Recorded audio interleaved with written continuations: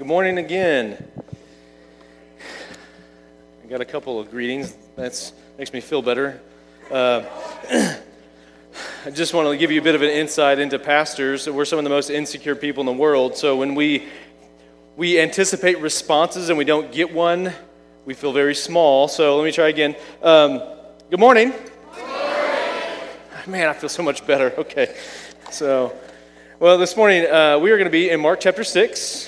Mark chapter 6, we're going to be looking at several verses here in Mark 6, but also I need you to find the book of Ezekiel as well, because we're going to be jumping there for a fairly large section of Scripture that I think is really important for us to look at, and that'll be chapter 34 of Ezekiel. So Mark chapter 6, 30 through 44, if you didn't bring a Bible with you, there's a black hardback around you. It'll be on page 790 of that hardback Bible. Also, if you're kind of new with us and we don't really know who you are, you don't really know who we are, then we ask you to take one of those connection cards that are there in front of you, fill it out, drop it in the offering later. If you have prayer requests or questions, anything like that, fill out that card and we can try to answer those and get with you this week and talk about those things. This morning, the story that we have in front of us, it is a story that's recorded in all four Gospels.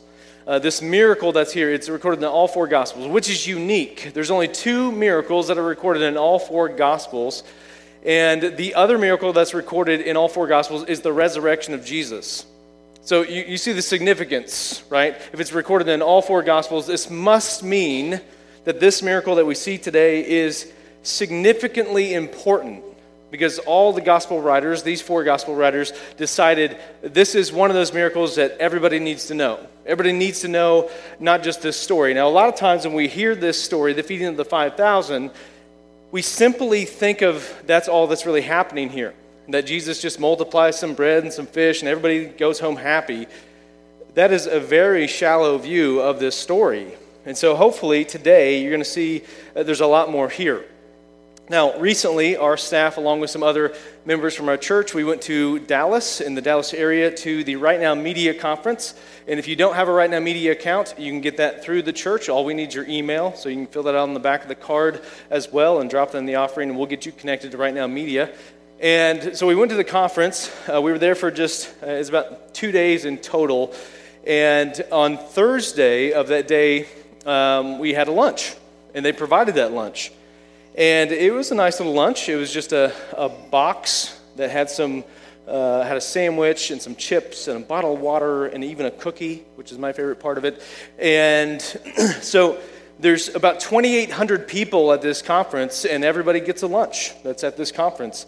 Now, you know what I didn't see at the conference was anybody standing there when they walked into the gym with the 3,000 boxed lunches, and somebody just standing there in awe of where did these come from? What? Nobody did that. Now, if somebody did, obviously I wasn't in the room when that happened. It wasn't a place of amazement or marvel for anybody. We were like just cattle walking behind each other, picking up our lunch and back out of the room. And nobody stood there just in amazement of where this food came from. And part of the reason is because it was labeled on the side of the box where it came from.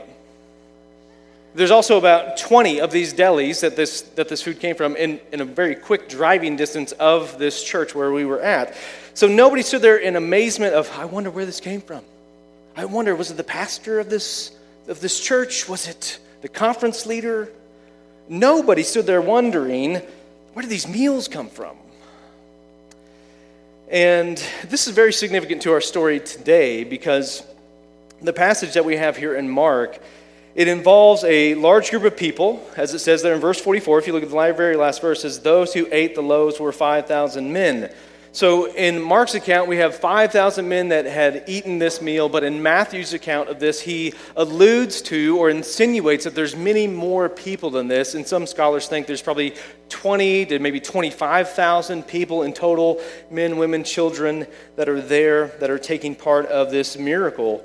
And this is no small group of people. I mean, 2,800 people is a large number to try to feed in just a short amount of time. And so imagine 5,000, 20,000, 25,000 people that Jesus is going to feed in this. And the amazement and the marvel that is there connected to this whole story And what's really interesting about this whole story is that there was no deli close by. There was this man who people had been following around the Lake of Galilee, the Sea of Galilee, and this one man didn't bring any food with him. What an amazing story that we have. And so let me take you to verse 30, and we're going to read this in its entirety and kind of walk through kind of four things that are here that I think are important. And so look at verse 30. The apostles returned to Jesus and told him all that they had done and taught. And he said to them, "Come away by yourselves to a desolate place and rest a while." For many were coming and going, and they had no leisure even to eat. And they went away in the boat to a desolate place by themselves. Now many saw them going and recognized them, and they ran there on foot from all the towns and got there ahead of them. When he went ashore, he saw a great crowd, and he had compassion on them, because they were like sheep without a shepherd. And he began to teach them many things. And when it grew late, his disciples came to him and said, "This is a desolate place, and the hour is now late. Send them away to go into the surrounding countryside and villages and buy themselves something to eat." But he answered them, "You give them something to eat." And they said to him, "Shall we go and buy 200 denarii worth of bread and give it to them to eat?" And he said to them, "How many loaves do you have? Go and see." And when they had found out, they said, 5 and 2 fish. Then he commanded them all to sit down in groups on the green grass. So they sat down in groups by hundreds and fifties. And taking the 5 loaves and 2 fish, he looked up to heaven and said a blessing, and broke the loaves and gave them to the disciples to set before the people. And he divided the 2 fish among them all. And they all ate and were satisfied. And they took up 12 baskets full of broken pieces and of the fish. And those who ate the loaves were 5,000 men. Now, this event, it takes place towards the end of Jesus' ministry in the area of Galilee. And this is significant as well. If we remember back to the earlier part of chapter 6, where Jesus is in Nazareth, his hometown, he's rejected, he sends out his disciples, and then we have the story of John the Baptist being rejected and his execution, and now we have this story of Jesus feeding the 5,000. And this is one of the last things that happens here, and this might be part of the reason why all the authors of the Gospels decided this is an important part, because this is kind of like the final words of Jesus to this region, to these people. And we see that, or that you would really know, you probably don't know, but there's about 200 cities, villages, towns that are around the Sea of Galilee at this point. And these would be the villages, the cities, the towns that the disciples were dispersed to go and to preach the gospel to go and heal people in, to cast out demons in these places. And these disciples, they were doing the same thing that Jesus was doing. This was their mission, and now they've come back. Now, we don't know how long exactly that they were gone. With about 200 towns, villages, cities, it would have been probably a significant amount of time, because there was only 6 groups that went out. And they return here, and we see this in verse 30. Verse 30 tells us that their journey, all of their journeys have ended now. They've come back to the centralized location that Jesus is at. And these stories that are included here, this one story that we have in front of us is connected to really all these other journeys that they'd had. And it's coming down to this one point. And so this debriefing that's happening with Jesus and his disciples is an important part of development. It's an important part of training people. And having a time to debrief on what you've been doing and to be encouraged by leadership and to stay in the fight, to keep going. These are all things that Jesus is doing with them in verse 30. And this is one of the reasons why we have a thing called life groups, because we want to encourage you.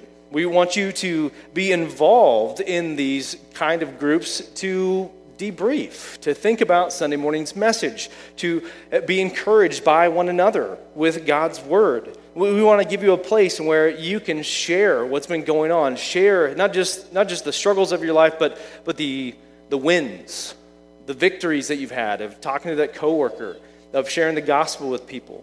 And these are all parts of what make up life groups. And so if you are not part of a life group, then we would invite you to to fill out a sheet right over here in the Welcome Center. And again, hand that to a staff member or elder, or again, if you can get into the offering, do that. And we will connect you to a life group, because it's so important for us to debrief, to think through what's really happened, what's been happening through our week. And so we are offering a place to do that in people's homes. And these disciples, they are having this kind of discussion. They're telling stories, and I'm sure there's a variety of things that they're sharing with Jesus, from the wins, the losses, the good, the bad, the ugly, all those things. And then we see that Jesus wants them to get away. And what we'll see throughout this text is that Jesus is a provider. He is a provider. And he's not merely just a meal ticket provider, but a lot of people think that this is what the story is mainly about, is just providing food for people. No, we will witness in this that Jesus provides several different things. And it starts right here with verse 30 and 31, where Jesus tells them that they need rest. So the first thing Jesus provides is rest for his disciples, specifically for his disciples. And it says that in verse 31, where it says, "And he said to them, 'Come away by yourselves to a desolate place and rest a while.'" Now, they'd been working very hard on their journey. Jesus had warned them that it's not going to be pleasant. He had even restricted them on what they could take. And Jesus knows how difficult of a task it is. He knows the rejection that they're feeling, because he himself was rejected. And so he knows that rest is important. It's something that needs to take place. But I want you to notice something about verse 30 and about this whole storyline, is that whenever Jesus sent them out, he restricted what they could take with them, but all of them made it back. Did you notice that? All of them came back, even though they probably thought, how are we going to survive if we don't have these things? And we don't have that in the text of what maybe the discussion was between Jesus and the disciples about not taking those things. Maybe they just went ahead without arguing or talking about it, but I would almost guarantee you that they're paired up going on their journey going, why couldn't we take our money belt? Why couldn't we take an extra cloak? They probably had this discussion. But notice that all 12 of them made it back. None of them were lost. They all came back to Jesus. They all survived. And maybe there was all kinds of doubts, maybe not. And maybe you even doubt in your situation, in your circumstance, I don't think I'm going to make it. I don't think God's going to come through. Let this be a lesson to you. You'll make it. You're going to be okay. You're going to make it through this. And Jesus is proving to them that God's the provider in all things. He's the one that's going to provide for them, and God has brought them back safely. Now, that doesn't mean that the journey was perfect and without blemish, without problem, but they were brought back to Jesus safely. So this hard mission that these guys were on, it was very difficult, very draining on them. And so Jesus then instructs them here in verse 31 to take some time off. And Jesus is going to lead them to a desolate place. Desolate place. Now, the word that's used here in the ESV is the word desolate. In the King James, they use the word desert. Desert is probably not the best translation for this word, even though the Greek would show that either one would work. But into the context here, a desert place does not really fit because of verse 39. If you notice in verse 39, it says that the people sat down on what? Green grass, which I've never seen a desert with green grass. And so the idea of desert doesn't really fit. So it's a desolate place, meaning that it's an uninhabited place. It doesn't have people there. There's no city there. This wasn't a resort that Jesus is taking them to, like the Sandals Resort or something like. They're just going to chill out and all expense paid trip. Like, this is not what they were doing. They were going to a place where they were going to be free from the demand of people. They were going to be free to really recharge and not be drained. And when you're drained physically, what do you also find? You find yourself drained emotionally, mentally, spiritually. We find ourselves completely drained in all these areas when we allow ourselves to be worn down physically. And so it's important for these disciples and for us to have rest. It's very important for us to find a place where we can take some time, where we can debrief, we can spend time alone with God.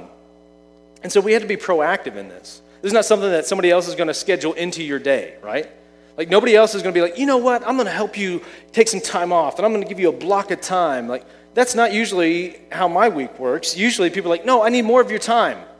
I need more of this from you. And so we have to be proactive in setting aside time where we turn off our phone, where we turn off the Wi-Fi, where we turn off the TV, where we become unreachable from people so that we can spend time away and time with God and time with Jesus. And it's a time that we find real rest. And so this idea of rest, it's a biblical concept in which you should practice and you need to build into your life. And whatever that looks like for your life. Maybe it's on different days of the week for you. Maybe it's at different times. Maybe it's just a time out of the month that you take. But it's important for us to practice this. And Jesus is telling his disciples, come away, get alone, get away from these people. And so they attempt at doing this, and I emphasize the word attempt as we read the story. The popularity of Jesus, and it also says here in this, them, they recognize them. So the popularity of the disciples now is preventing this from really happening. And we see this in verse 33. It says, now many saw them going and recognized them, and they ran there on foot from all the towns and got there ahead of them. Now, think of this moment, right? Think of this moment.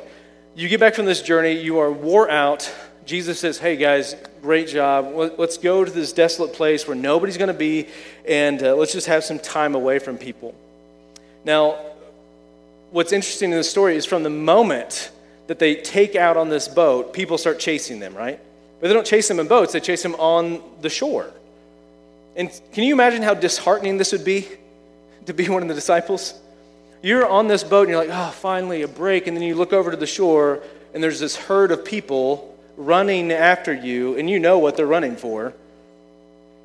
And some think that it was probably about 4 miles of what they traveled on the water and probably about 8 miles on the shoreline of what these people ran to get to where Jesus and the disciples landed.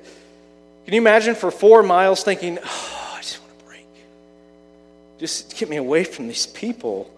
And what's interesting in this whole story is that this probably fairly large group of people that were there probably at this place where Jesus was when the disciples came back, it ballooned quickly into thousands. Not just like a handful of people, but thousands of people. What a disheartening thing to watch. And people are pouring out of towns or pouring out of villages to follow along with this herd of people, this crowd of people, to get something from Jesus. Now, what would be your response? What would be your response in that situation if you were one of the disciples? Would you be like, hey, Jesus, let's just take a left here? Like, let's go the other direction? Like, let's just turn that sail, row a little bit this other direction. Like, let's just make these people keep running until they get tired. Like, you just do some circles out on the water, and they're like, give up. That's not what happens. I would complain, grumble. Why? Because my vacation's being interrupted. Now, probably most of us would be a little upset, wouldn't we? We'd probably be a little agitated, to say it nicely, that these people won't leave us alone. But look at the response of Jesus to this crowd in verse 34.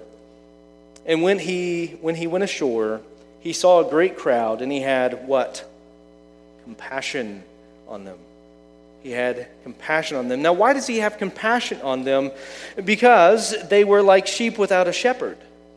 These people had ran all the way around the lake, or at least part of the lake, to get to this place, to see something from Jesus, to get something from Jesus. And it's likely that they weren't running to get to this point so they could hear a great exposition on the book of Isaiah from Jesus. They wanted something from him. They wanted to see something that he would do. But notice in this passage, it says that Jesus doesn't have disdain for their shallowness. He's not angry at them because they just wanted things from him. what does he do? He welcomes them. He has compassion on them.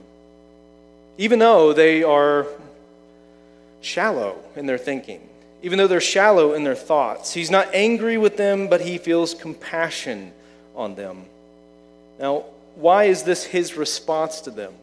Well, if you know anything about Jesus, you know anything about the Gospels, and you know anything about the Gospel of John, Jesus says something about himself in chapter 10 of John, where he calls himself the Good Shepherd. In verses 11 through 14, Jesus said this, "I am the Good Shepherd. The Good Shepherd lays down his life for the sheep. He who is a hired hand and not a shepherd, who does not own the sheep, sees the wolf coming and leaves the sheep and flees, and the wolf snatches them and scatters them. He flees because he is a hired hand and cares nothing for the sheep. I am the Good Shepherd. I know my own know me." The leaders of Israel, they had been these hired hands. They had been these hired shepherds that really did not really care about the people and the condition of the people. And so what's happening here in all of this is Jesus is proving the fact that he is a good shepherd. Jesus is a shepherd that has compassion for the sheep.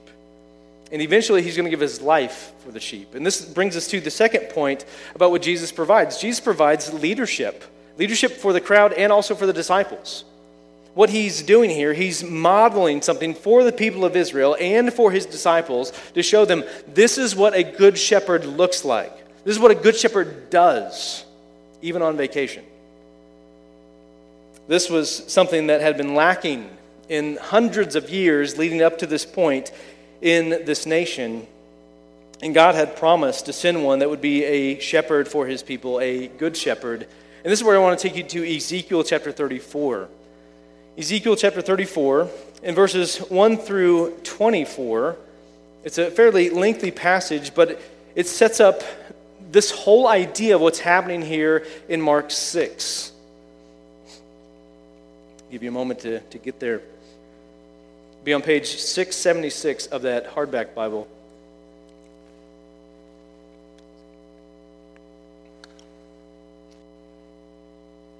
Listen to what God's word has to say. Ezekiel 34, "The word of the Lord came to me. Son of man, prophesy against the shepherds of Israel. Prophesy and say to them, even to the shepherds, thus says the Lord God, Ah, shepherds of Israel, who have been feeding yourselves, should not shepherds feed the sheep? You eat the fat. You clothe yourselves with the wool. You slaughter the fat ones, but you do not feed the sheep. The weak you have not strengthened, the sick you have not healed, the injured you have not bound up. The strayed you have not brought back, the lost you have not sought, and with force and harshness you have ruled them, so they were scattered, because there was no shepherd. And they became food for all the wild beasts. My sheep were scattered. They wandered over all the mountains and on every high hill. My sheep were scattered over the face of the earth, with none to search or seek for them. Therefore, you shepherds, hear the word of the Lord. As I live, declares the Lord God, surely because my sheep have become a prey, and my sheep have become food for all the wild beasts, since there was no shepherd, and because my shepherds have not searched for my sheep, but the shepherds have fed themselves and have not fed my sheep. Therefore, you shepherds, hear the word of the Lord. Thus says the Lord God, behold, I am against the shepherds, and I will require my sheep at their hand, and put a stop to their feeding the sheep. No longer shall the shepherds feed themselves. I will rescue my sheep from their mouths, and they may not be food for them. For thus says the Lord God, behold, I myself will search for my sheep and will seek them out. As a shepherd seeks out his flock when he is among his sheep that have been scattered, so will I seek my sheep, and I will rescue them from all places where they have been scattered on a day of clouds and thick darkness, and I will bring them out from the peoples and gather them from the countries, and will bring them into their own land, and I will feed them on the mountains of Israel, by the ravines, and all the inhabited places of the country. I will feed them with good pasture, and on the mountain heights of Israel shall be their grazing land. There They shall lie down in good grazing land, and on rich pasture. They shall feed on the mountains of Israel. I myself will be the shepherd of my sheep, and I myself will make them lie down, declares the Lord God. I will seek the lost. I will bring back the strayed, and I will bind up the injured, and I will strengthen the weak, and the fat and the strong I will destroy. I will feed them in justice. As for you, my flock, thus says the Lord God, behold, I judge between sheep and sheep, between rams and male goats. Is it not enough for you to feed on the good pasture, that you must tread down with your feet the rest of your pasture, and to drink of clear water, that you must muddy the rest of the water with your feet? And must my sheep eat what you have trodden down with your feet, and drink what you have muddied with your feet? Therefore, thus says the Lord God to them, behold, I myself will judge between the fat sheep and the lean sheep, because you push with side and shoulder, and thrust at all the weak with your horns. Till you have scattered them abroad, I will rescue my flock. They shall no longer be a prey. And I will judge between sheep and sheep, and I will set up over them one shepherd, my servant David, and he shall feed them. He shall feed them and be their shepherd. And I, the Lord, will be their God. My servant David shall be prince among them. I am the Lord. I've spoken. Jesus is that shepherd. He is that David that is mentioned here in Ezekiel. Jesus is this one that is prophesied about. He is the one that God has sent. He's the one that's going to take care of the sheep. He is the good shepherd. Because all these other shepherds, they are just hired hands. And they do not have compassion on the flock. And for you to be a good shepherd, you have to have compassion. And these men, they were lacking that. If you don't love the flock, then you don't really care what happens to them, right? Jesus is giving his disciples and the people a right understanding of what a good leader, what a good shepherd looks like. It's one that has compassion for sheep, for people. And not only to have compassion for others, but the ones that are so close to you as well, to have compassion for them, how you should treat one another. These people are viewed as sheep. The Bible views us as sheep. Sheep are super needy. They need protection. They need someone to lead them to the right pasture, to the right water. They also need somebody to shear them. You know, if you don't shear a sheep, they can develop a number of problems, and one of those problems is death, which is pretty severe, because they can overheat. Now, people are super needy as well, aren't they? But what are we to do with super needy people? What should be our response to super needy people? Should we run from them? Should we get back in the boat, just sail to the other side, be like, no, I'm not doing that today. I am out of here. Like, I've had enough of sheep. Are we supposed to pass them off onto somebody else, which is what the disciples try to do with Jesus? Is that supposed to be our response to super needy individuals? And don't think that you're not one of them. Like, we're all needy. All of us are super needy. I just proved to you this morning that I'm needy, right? Right? Did you catch that? Like, I'm insecure. I need help. I was being vulnerable, and you just laughed at me. Never again. This is important.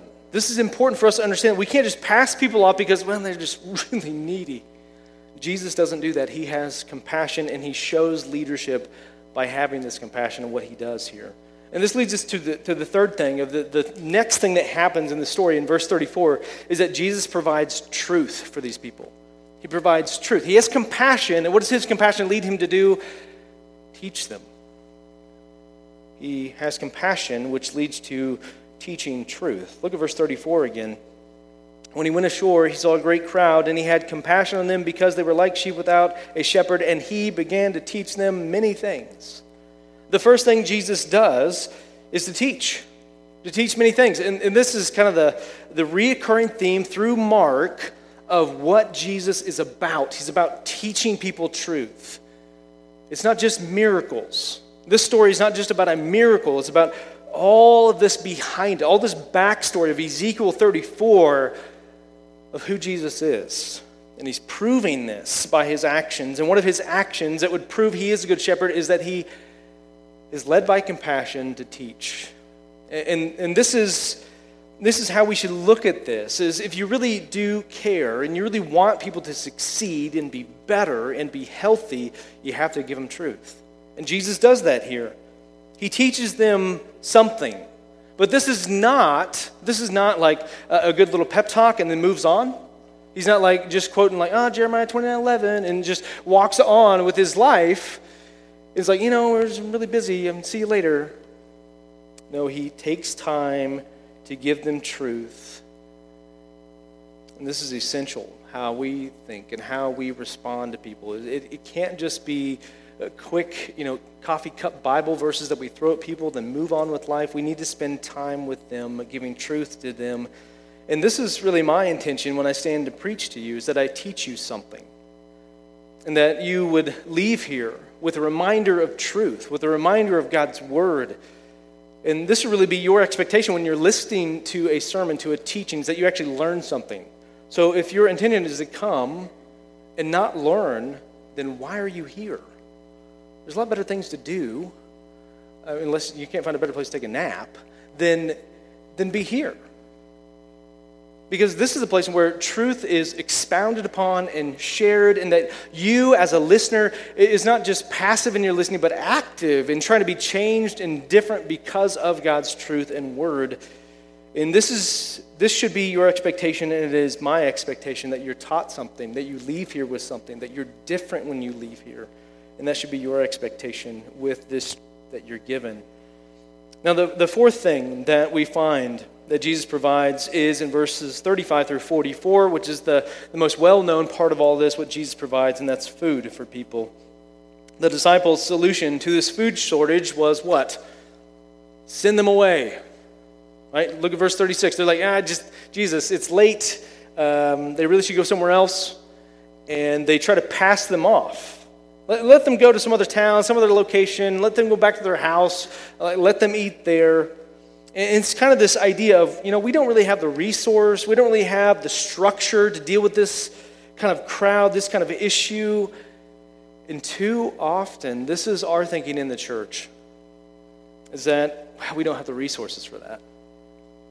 We don't have the structure for that. We don't have the personnel for that. We don't have, right? We make excuses of why we can't do things. Now, notice the response of Jesus in verse 37, where basically he just says, you do it. Now, this is kind of a shock to the disciples because their rebuttal to that is, what? Should we go and get like 8 months of salary and pay for this crowd? Now, I don't know who did the math on that, but it's probably Judas over there, right? And 8 months, that's a lot of money. We don't have that kind of money. We don't have that kind of resource. But Jesus sticks to his guns there if you do something about this. Why would Jesus say that? Do they have food? No. Do they have the money? No. What do they have? Well, if you remember back to verse 30, what were the apostles telling Jesus about? The power that had been given to them.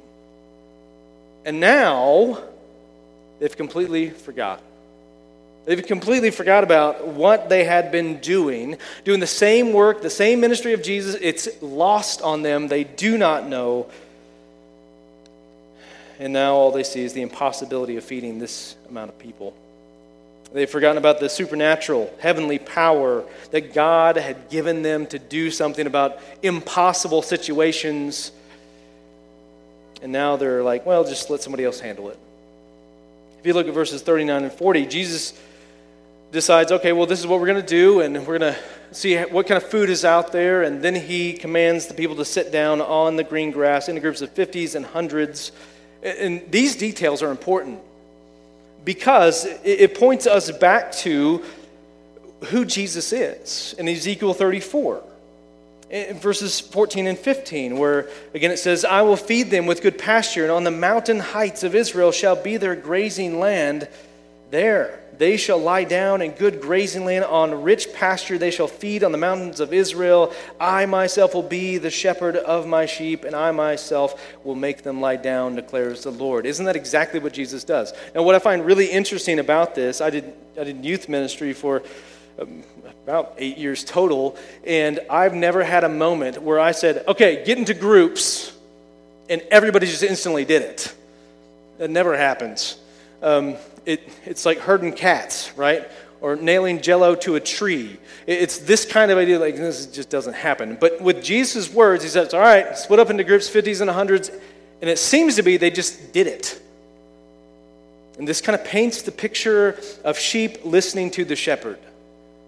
And what do? They sit down, they lie down on this green grass. And this is all part of what Mark is writing into the story to help us see Jesus is that shepherd. In verse 23 of Ezekiel 34, it says, and I will set up over them one shepherd, my servant David, and he shall feed them. He shall feed them and be their shepherd. Jesus is that shepherd. Jesus is the one to lay down his life for these needy people. We are a needy people, aren't we?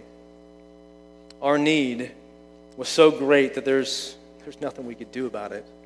We were just like these sheep that needed sheared. We needed somebody to do something about it.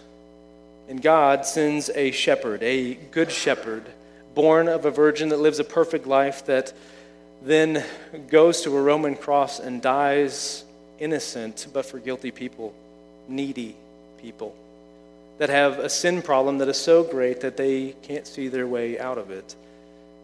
And Jesus does something not just miraculous on the cross, but in the grave, where he comes out of the grave 3 days later, and he proves that his word is good and that he is victorious over sin, over death, over Satan, and that if anybody would believe in him, you will be saved, as the Bible teaches us.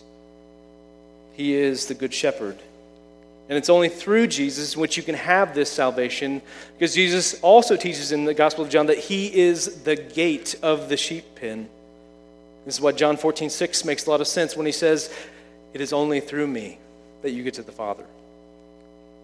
He is the shepherd, the good shepherd, that laid down his life for you, to save you.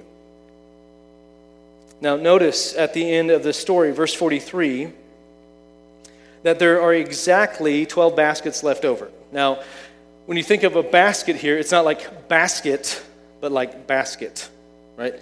Small lunchbox-sized basket. Do you think there's any coincidence in this number? No. I find this truly amazing at the precision of Jesus' miracle that happens here. After he takes these 5 loaves, these 2 fish, he offers up thanks, and he's just breaking out all of this food, and it's being distributed by the disciples to this large, huge crowd of people.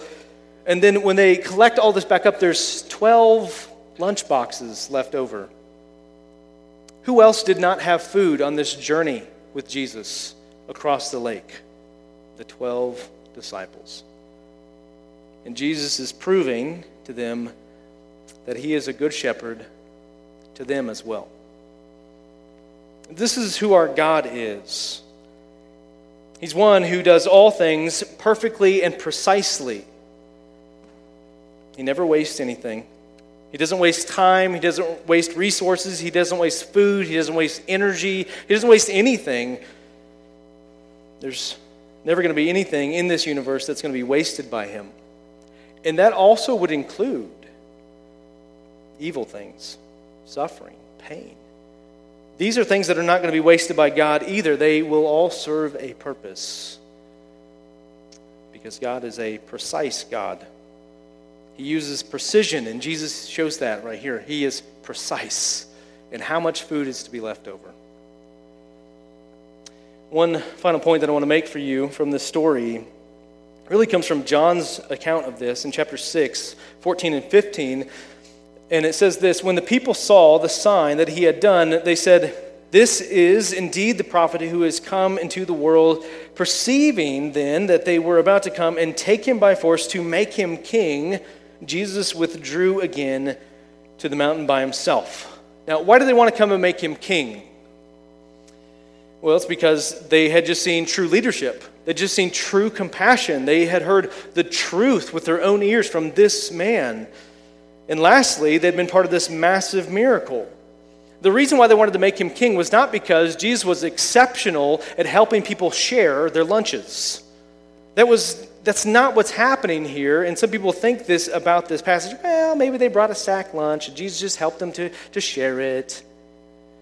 You haven't read the story very well. Because these people would not try to make him king if that was, well, I don't know, you've got 20,000 people to share. Oh, maybe you can do that with the rest of the nation. That's not what's happening. They were amazed that there was no food and then there was food. This is very reminiscent of what happens in Exodus, isn't it? Of God bringing manna from heaven to feed his people. They wanted to make him king because they saw something that nobody else had ever done. This is why they wanted to take him. This is why they wanted to make him king. Now, with this story, and because I don't have any more time, let me just give you 4 application points from this that I think are important for us and how we should think about this and what we need to do. We have been given in this story a form to follow in Jesus Christ. We have been given an example of true leadership and of a good shepherd. And so let me give you 4 things that I think we need to do, that we need to think. And the first is this, that we need to rest. It starts off with that of, hey, you've had a rough journey. Maybe that's been your week this week. You just had a rough one. Take some rest. That's what Sunday should be for. It should be a time where you do find some rest. Now, some of us can't do that on Sunday. Some of us have jobs on Sunday that are just required of us to work that day. So find another time that you can find rest. But what real rest is not getting away with your cell phone to scroll on some apps and play some video games or watch TV or do Sudoku puzzles or whatever you do. It's to get away alone with God, to recharge with God, not to recharge with other things that don't actually charge you at all, but actually drain you. Social media is not helping you recharge. We need real rest, and so we need to get alone with God. A second thing that I think is helpful for us is that we need to understand that we are to be compassionate. We are to be a compassionate people. Why? Because our shepherd is compassionate. If you're lacking compassion for people, and maybe you would be honest enough to admit that this morning, I would tell you this, start with prayer. Start praying about that and ask God this question, God, why am I just lacking compassion for maybe a certain person or group of people? And ask him that question very openly and honestly, God, why do I lack compassion for this person? Why do I lack compassion for these people? Now, when you do that, be prepared for the answer, because he will answer you. And with that preparation comes a preparation for repentance, because you're wrong for not having compassion. He's going to reveal that to you of why you're lacking compassion. And you can't use the excuse, well, they're just hard people to love. Yeah, so are you. Every person that you've ever known has been a hard person to love. If you've ever had children, you know sometimes like, whew, boy. We all have the same problem. We're all needy. We're all sheep. But we are to be compassionate. Compassion is the starting point for God-honoring ministry. If you don't have that and you're lacking that, start with prayer. A third thing, an application, is we should be willing to be inconvenienced. Notice here that Jesus doesn't say, Peter, turn the boat. He doesn't say, not today, guys. We're not going to deal with that. No, he is willing to be inconvenienced, and he shows his disciples it's okay. It's okay. Why is this? It's because your time is not your time, right? It's God's. And so use it for his purposes. I think whenever we feel this anger and frustration about being inconvenienced, we wouldn't say this, but we believe in that moment that it's actually my time. Like, how dare you infringe upon my time? It's not yours. It's God's. And again, I think if you struggle with this constant feeling of being inconvenienced, pray about that. Ask God to answer you of why do you feel that way, and again, be willing to admit you're wrong and there needs to be repentance. The fourth thing, final thing I have for you this morning is that we need to be involved in people's lives. And this is what happens with these disciples kind of unwillingly, but Jesus involves them in these people's lives that are so needy. Needy physically, but they're also needy what? Spiritually. Jesus doesn't pull back. He doesn't resist. He doesn't turn them away. He invites them. He has compassion on them, and he involves himself in their life. And again, this is what life groups helps us do. If you're not part of a life group, again, think about that. Pray about that. And then why are you not part of one? Start inviting people over to your house that you haven't got the chance to know. And in all reality, it's not that you don't have time, because we've already established it's not your time anyways. So you have the time, because we all have the same amount of time. It's just, what are we doing with it? So start inviting people to your house. Invite them out to lunch today. Invite them over for dinner tonight. Ice cream and cookies. I like vanilla, and I like chocolate chip. Sugar cookies are one of my favorites. Invite somebody over, and I don't mean me. I mean, if you like me to come over, that's fine. But other people that you've been in church with maybe for a decade or more, and you don't even know these people. Shame on you. It's not the pastor's fault. It's not the staff's fault that you don't know that person. Whose fault is it? It is yours. Now, why have you not involved yourself with them? I think it roots back to compassion. Do you have compassion for them? Do you want to know what's going on in their life? I know, I hear the excuse, well, I'm just so busy. Unbusy yourself. Find rest. Find a place where you can debrief with other Christians, and you need to be proactive in that. Jesus tells his disciples, come away, get away, let's debrief with ourselves, but prepare to be inconvenienced. Christian, this should be your mindset. Having compassion is going to drive you to allow yourself to be inconvenienced and to distribute your time into places that you didn't plan on doing that. I hope that this story that we have in front of us is not just one that, makes for a good Sunday school hour lesson that you tell kids and you give cool little crackers and little Swedish fish things to show them the example of what Jesus did. But you understand that Jesus is the Good Shepherd and he is your model to follow. And this is how you should think. This is how you should act. And this is my prayer for us, that we would act and live this way like Christ has shown us. Would you join me in prayer this morning?